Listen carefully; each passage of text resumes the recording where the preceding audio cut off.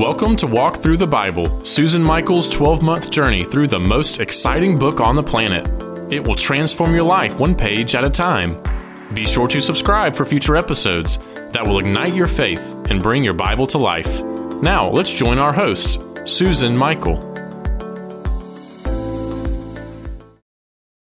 Hey there, and welcome back. This is week 5 of the Walk Through the Bible series.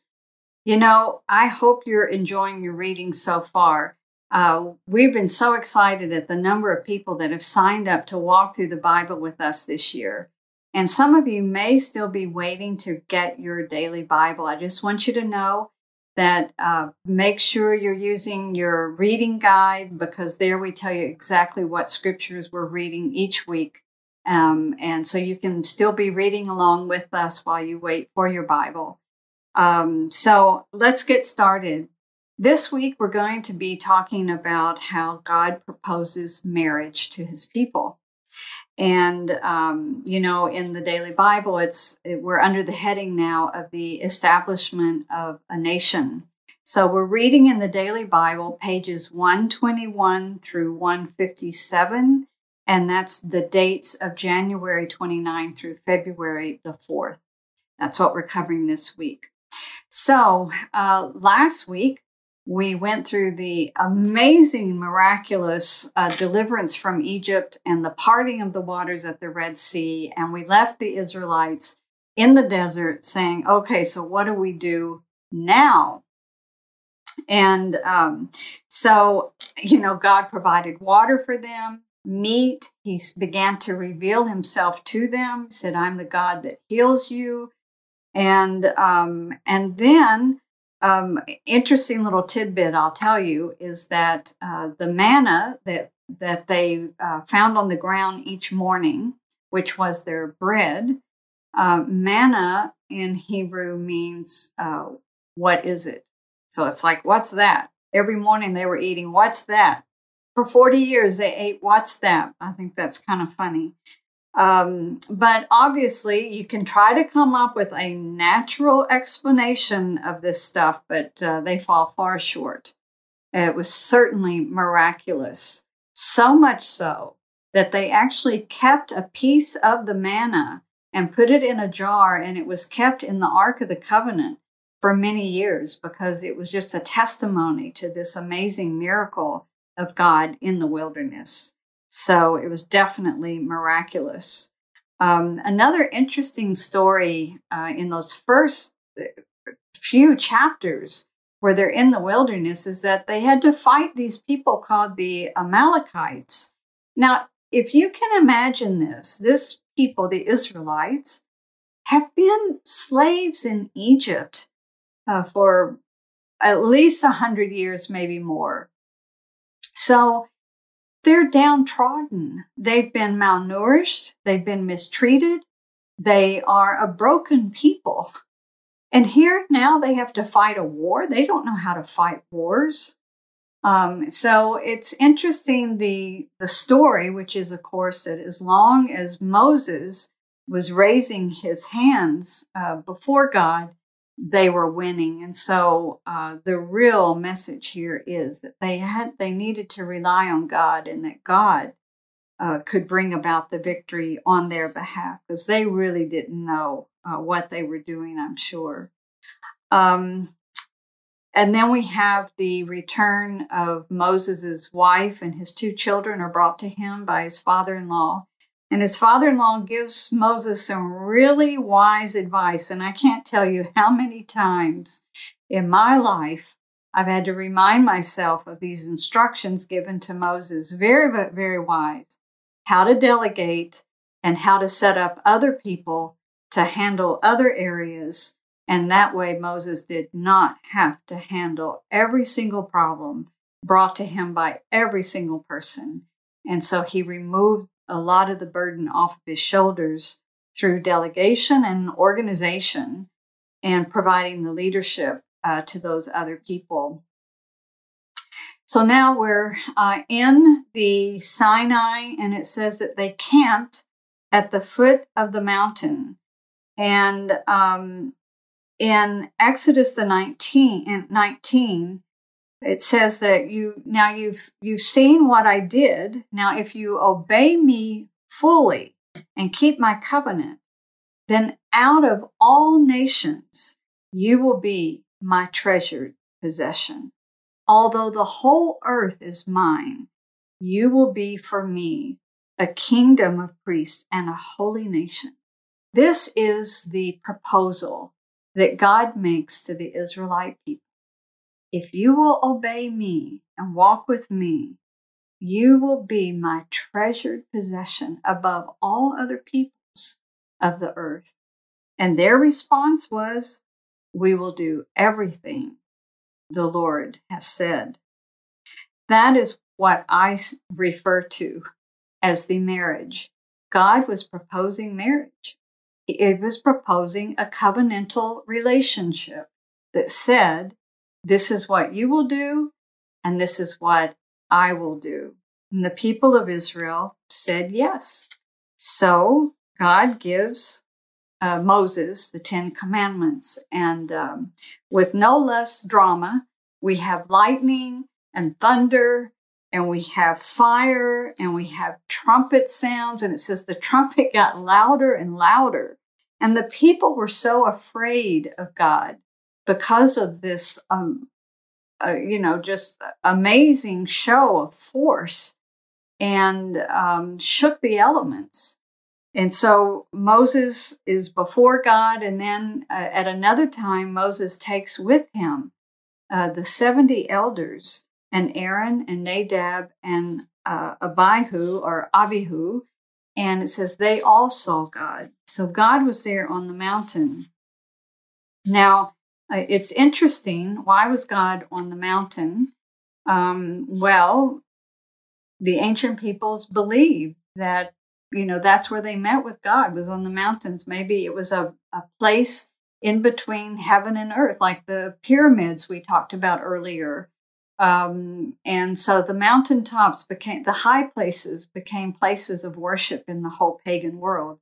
But here the God of Israel comes down on the mountain to meet with his people. And he would only allow certain ones to meet with him. And he called them up the mountain to meet with him. And then he gives instructions on how to build a tabernacle. And he describes how to build an ark of the covenant. And it had a cover. And the daily Bible that a lot of you are reading through uses the NIV, or the New International Version translation. And that translation calls the cover over the Ark of the Covenant to be the atonement cover. In Hebrew, I think it's kaperet. So it's a cover, and it has to do with atonement. But I love the translation in the King James Version and the New King James Version of calling it the mercy seat. Atonement is mercy, and it's out of the mercy seat where God would meet with his people, and there on top of the Ark of the Covenant. The instructions on building the tabernacle, what are the lessons that we take away from it? First of all, you can do a whole study about all the elements in the tabernacle and find deep spiritual significance and meaning. And we don't have time to go into that today. But it's a wonderful study. And I will say that in Israel, when you go with me down in the south of Israel, in the desert, there is a replica of the tabernacle. It was actually built by a colleague of mine. The ICEJ actually assisted with the early funding of building that tabernacle, and it's now down in the south of Israel. And it's really pretty amazing to go in there and see. It's really made to specifications and made the way they were instructed to make the tabernacle. But each element has a spiritual significance. But the whole issue of the tabernacle is that God was showing his people that, number one, he wanted to tabernacle with his people. He wanted to dwell with his people. He didn't want to be up on the mountaintop while they're down in the valley. He wanted to be down there with them. So he's instructing them how to build a place that he can inhabit. And in the building of it had to be built just right because of two things that the Israelites were learning. One was the purity that was needed because of the holiness of God. He's a holy and righteous God, and he cannot mix with sin. So they needed to be pure.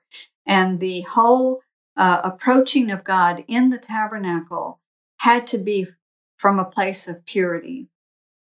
Secondly, that God is such a wonderful God that he requires our worship.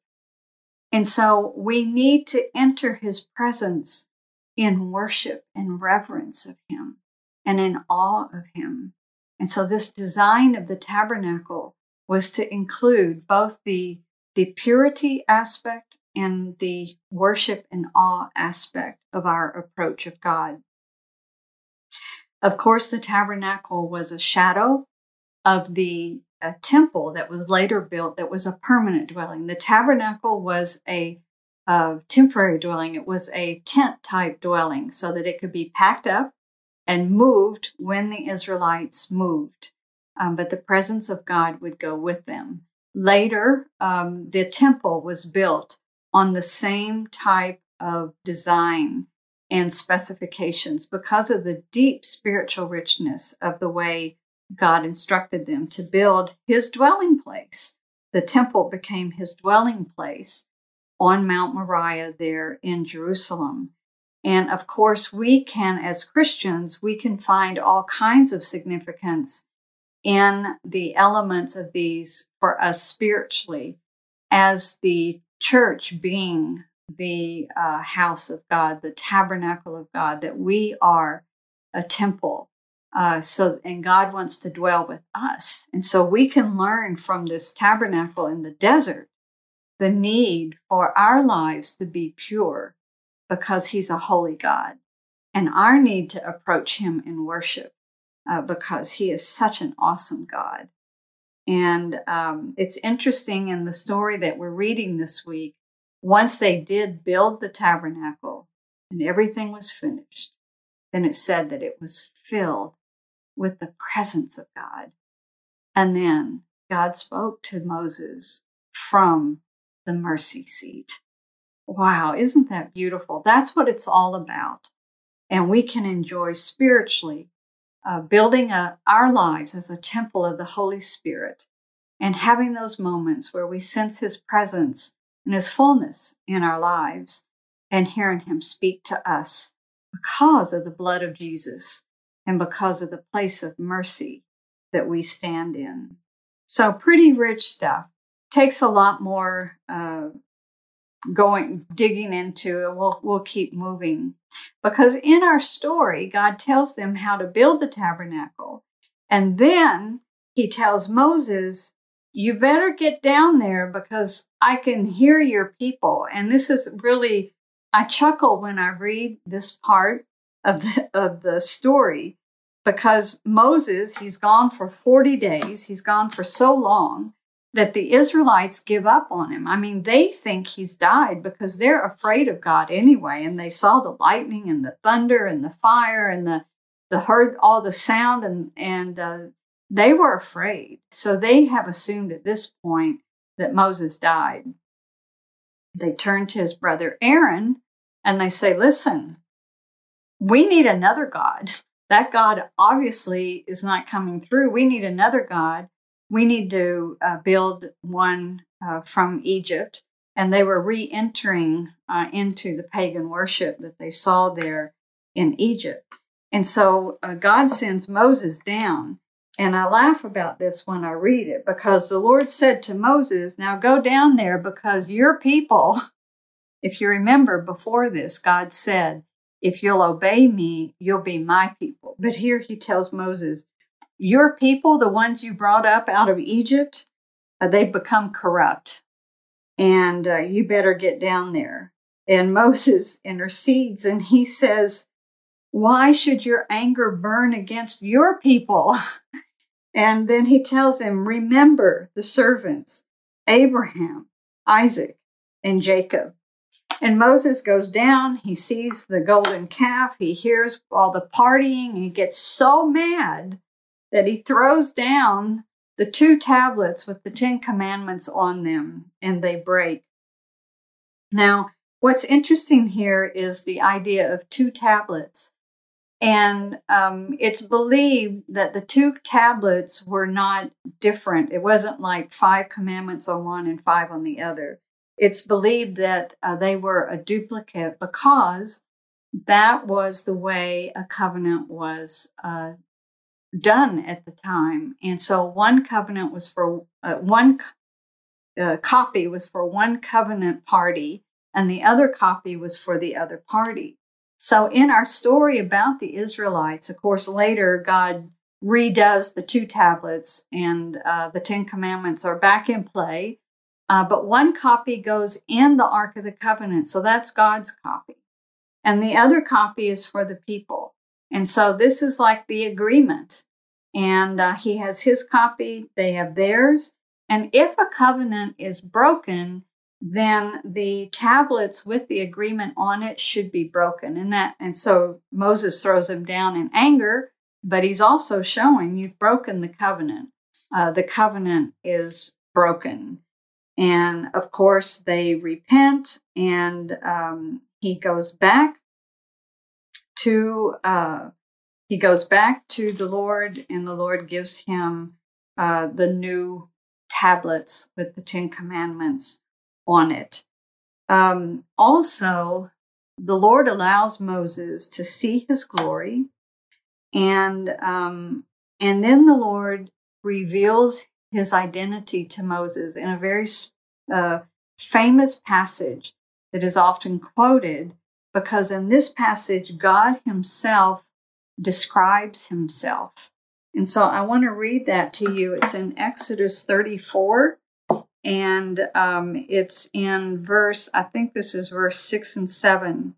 And so it's the Lord here. It says, he passes in front of Moses, proclaiming, the Lord, the compassionate and gracious God, slow to anger, abounding in love and faithfulness, maintaining love to thousands, and forgiving wickedness, rebellion, and sin.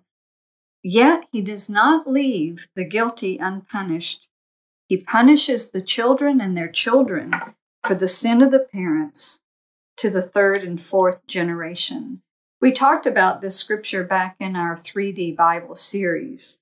Here, God describes himself and his compassion and his love, and that he forgives for 1,000, he forgives rebellion and sin, but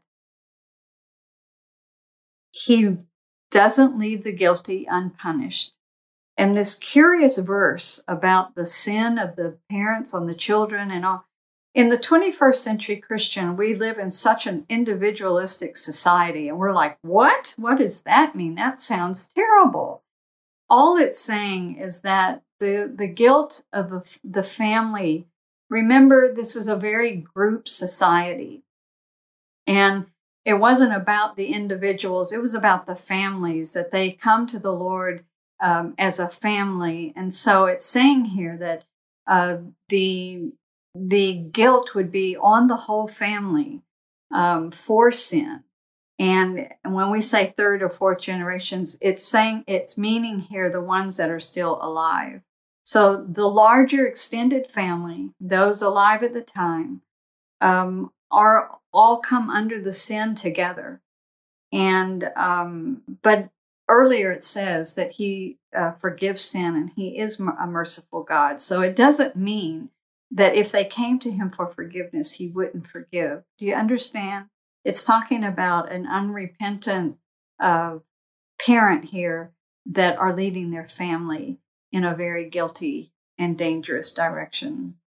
So now we've had the covenant renewed, and we've had the tabernacle constructed. And the Spirit of God, the presence of God comes down into the tabernacle, and the voice of God is heard from the mercy seat. So we've had a very, very tumultuous time here of God has proposed marriage to his people, and they said, yes, we'll do it. And then when he comes down with the covenant, he finds they've already broken the covenant. But his forgiveness was there for those that sought it. And so he reinitiated the covenant because God wanted to marry his people. He wanted a covenant relationship with his people. He wanted them to build the tabernacle so that he could come down and dwell in their midst and be their God. He is wanting relationship. And today he's still the same God, and he's wanting relationship with you and me. And that is the lesson that we can take here from this tabernacle story. And that he has prepared a place. He wants us to prepare a place for him in our hearts because he has prepared a place for us at the mercy seat through the blood of Jesus, that we are forgiven, that we can come and we can fellowship with him because of mercy and because of the price that has been paid on our behalf. The law portions of our scriptures are going to be covered later. The Daily Bible has organized our reading so that we're going to continue with the story of the Israelites next week in their desert wanderings. And the editor of the Daily Bible has taken the law portions from Exodus and from the next book, Leviticus, and the next book, Deuteronomy, and has put it all together in a very organized and much easier to understand format. So if you're following along in your regular Bible, you'll notice we're skipping over some of the laws in the book of Exodus. We'll pick them up later. So next week, I'll see you back here. We will continue our story, our love story of God with his people in the wilderness and the way he prepares them to enter fully into the inheritance he has for them, the land of Canaan. But they still have some work to do before they'll be ready for that. So we'll see you back here next week. And until then, God bless.